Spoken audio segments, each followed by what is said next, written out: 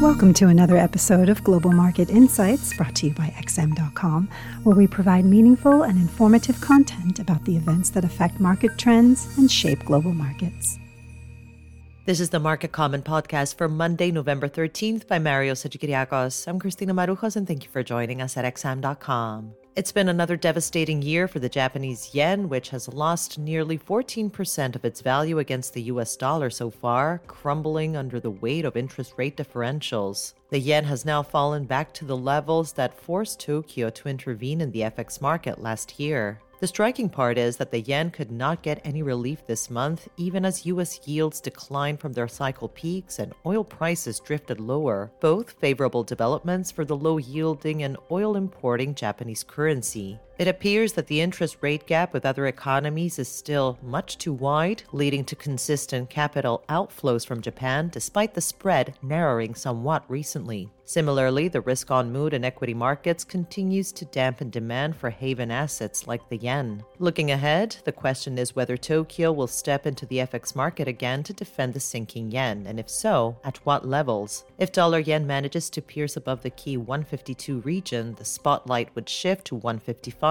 as a potential intervention threshold. In the big picture, a full-scale trend reversal for the yen would probably require a rate-cutting cycle in foreign economies, which may be the story of next year. Another credit ratings agency has raised the alarm about the sustainability of the U.S. debt trajectory. This time it was Moody's, which maintained its top AAA rating on the United States but lowered its outlook to negative, citing the lack of any credible plans to rein in the deficit and political fragmentation in Congress. With another U.S. government shutdown looming on Friday, the timing of this move by Moody's will serve as a warning to lawmakers who have been unable to reach a deal on spending measures. That said, investors mostly ignored this ratings announcement, judging by the absence of any significant reaction in the dollar or bond markets. Meanwhile, stock markets raced higher on Friday. The S&P 500 rose nearly 1.6%, while the tech-heavy Nasdaq gained more than 2% without any clear catalyst behind this powerful rally. Valuations are already stretched, so the equity market seems to be pricing in a perfect scenario where interest rates fall next year as the economy slows, but earnings growth accelerates significantly.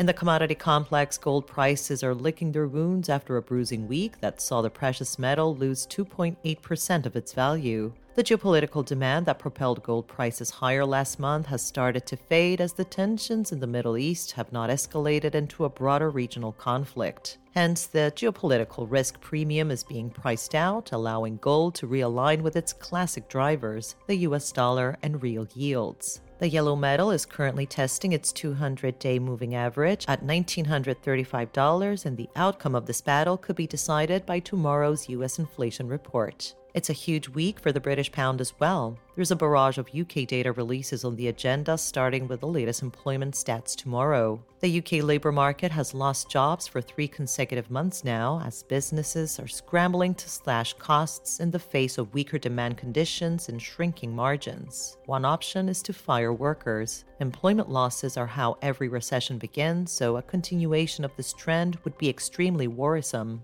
This was today's Market Comment podcast at XM.com. Have a great week.